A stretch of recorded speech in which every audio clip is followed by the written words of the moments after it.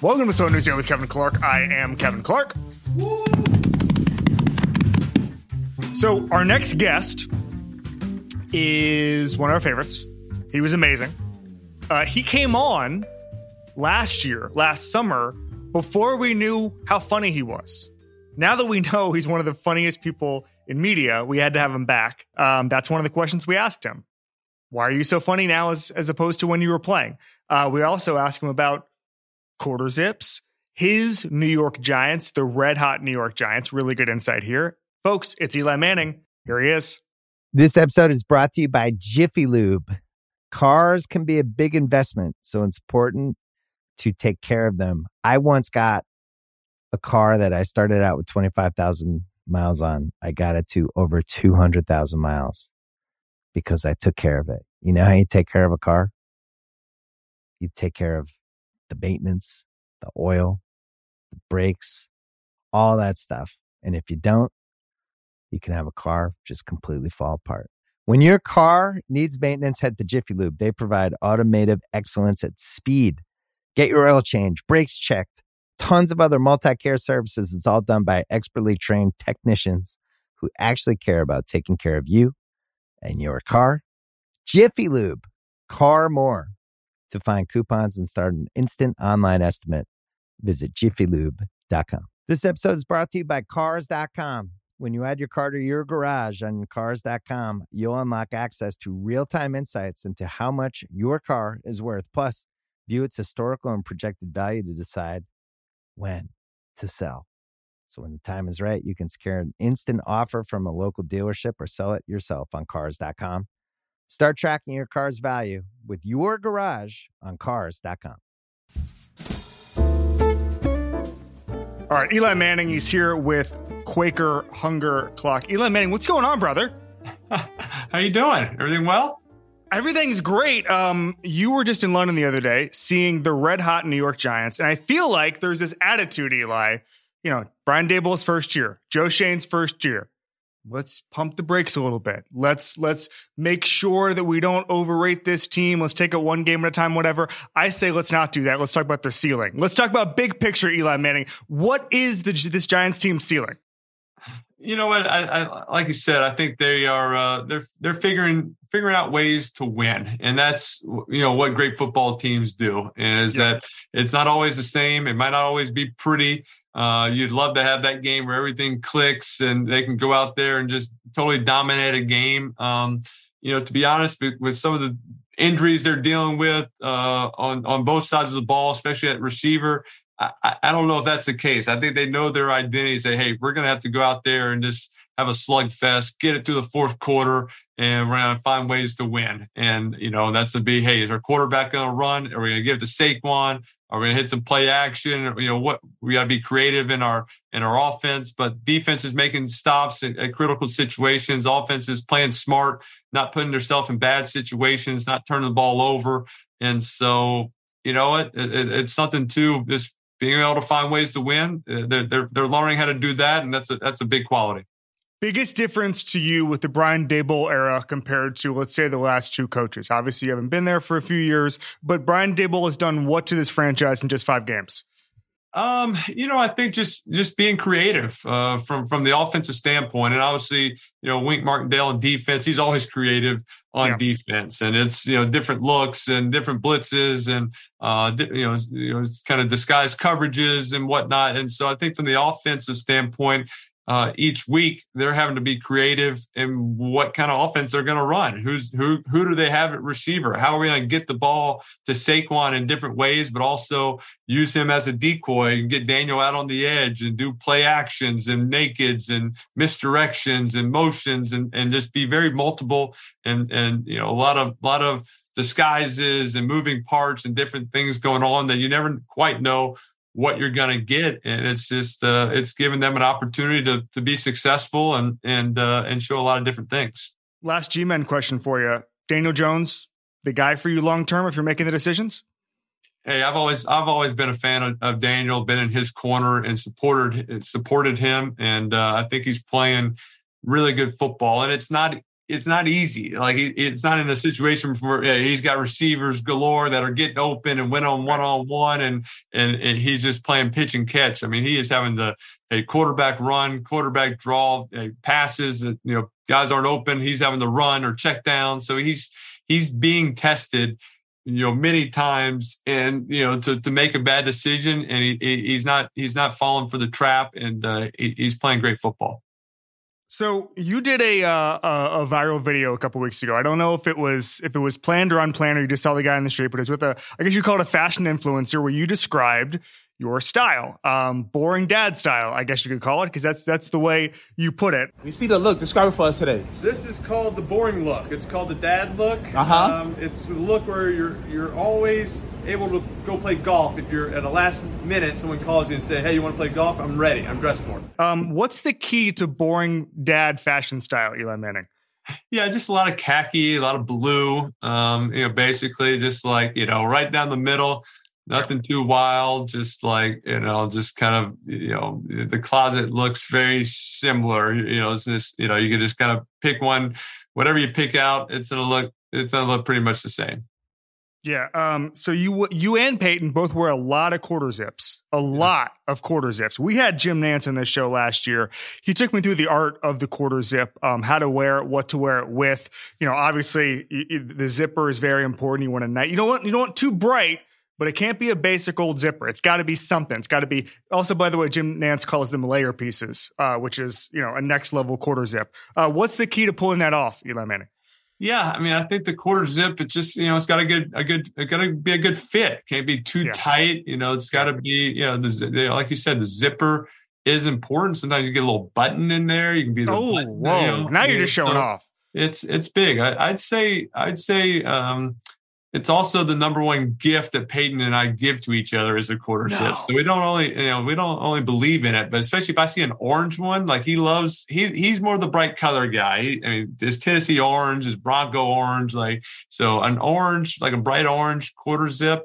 It's like I gotta get it to him. I send it to him, and I know I owe him a thank you gift or something. So I just kind of collect them and then send them when necessary. Wait a second. So this isn't just like a Christmas thing. This isn't just a birthday thing. This could be a year-round kind of quarter zip gift exchange between the Manning brothers. This is unbelievable, Eli. Yes. It's big. Sometimes, like, if nothing's been in a while, I'll take a picture of it and be like, "Hey, do you need this?" And he's always responded yes. Like, "Yes, I need another orange quarter zip or jacket or vest or, any sort of," it didn't have to be a quarter zip. It could be any sort of sweater or a layer that's just a good Tennessee orange, I guess. Does it go both ways? Does he buy you quarter zips? I feel like he doesn't buy me as many quarter zips for no reason. Definitely, for some holidays or birthday or Christmas, I've definitely probably got a quarter zip from him. But I guess maybe being around New York, just have more access to them. I'm not sure. We got the Denver quarter zip industry's got to start making them. We got to get it going. Yeah, he's got to get it. They got to get his eyes on some more quarter zips. I want to ask about. I don't think maybe I was wrong. Maybe the media at large was wrong, but I don't think, and you've probably heard this in the last year or so. I don't think people knew you were as funny as you are, and the comedic timing and. Not just the Chad Power stuff, but just you and I talking, you talking to your brother on the Manning cast. Was there a design to not be, I don't know, a character in the media? No, just when you were playing, did you not want to be a character in the media? And what happened after you retired where you were just like, actually, I'm hilarious? No, yeah. I think while I was playing, the idea was, let's just keep everything to football and let's keep everything about, football and what's going on. And so it's never wanted to come off as goofy or silly. I think with my teammates, they saw the other side of me and it's not silly, goofy. It's more of just I guess dry sense of humor, sure. Of that sort. And I think I've always really kind of had the mentality of taking my job very seriously, never taking myself too seriously. I think in football, it's hard at times because it's you're dealing with such a serious game and you got 16 of them and all of them are so important. So you never really saw the time to to kind of bring out the other side too often. And I think once I retired, I don't care anymore. Like it doesn't matter. I have nothing. There's really nothing to be serious about. I don't have a game to prepare for. It's all a little bit more relaxed, and you kind of don't have to be on like watch what you say maybe quite as much. What's the coolest thing in this new media career that you feel you've been able to do just over the last year, where you say, whether that's Eli's Places, whether that's the Manning Cast, whether that's just something else, where you said, well, I never thought I'd be able to do this sort of thing? I think all of it's been fun. I think with Eli's Places, going to college towns, it's been a lot of fun because I love college football. I love the history of it. To get to be able to get access to a Nick Saban and him taking you tubing and trying to get you to fall off and getting multiple rounds of it just so the camera crew can catch it. I don't think. I didn't think I would have access to do that or that much time that some of these coaches would give it to me. I think the main part is because they were recruiting my nephew and wanted him to come to that school. That's probably why I was getting access. So now that he's committed to Texas, I don't know if any coaches will talk to me anymore. But I think it's been fun also. With the Monday Night Football, just it keeps me involved in the game of football. It keeps me studying film and talking to coaches and players and growing in that friendship and relationships with those guys, but also just talking ball with my brother. It is so natural and like not staged and real that it's fun for me to do. I look forward to the Monday nights of doing it. First of all, you should have told Arch to just hold off on the commitment to Sark, just so you can one more season of Eli's Places and just get Saban and Oger and all those guys back on. Lane Kiffin. All right, tell us about Quaker Hunger Clock.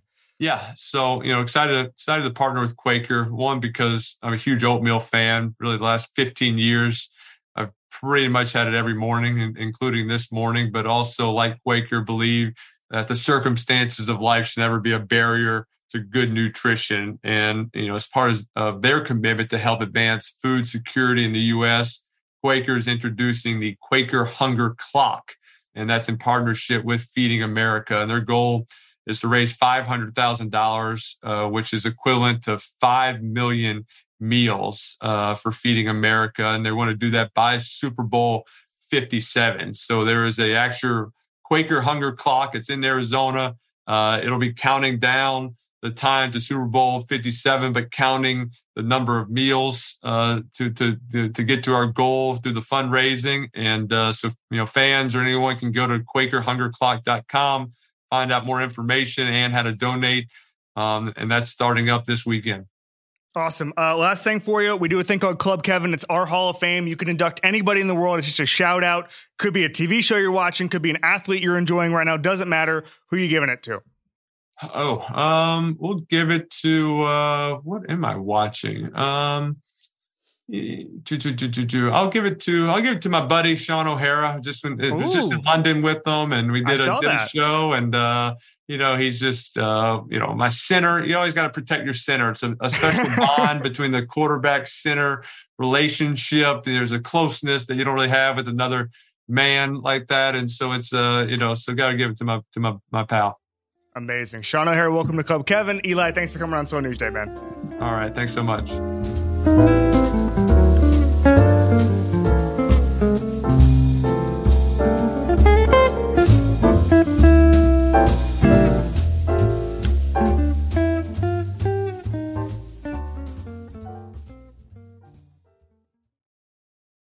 This episode is brought to you by State Farm.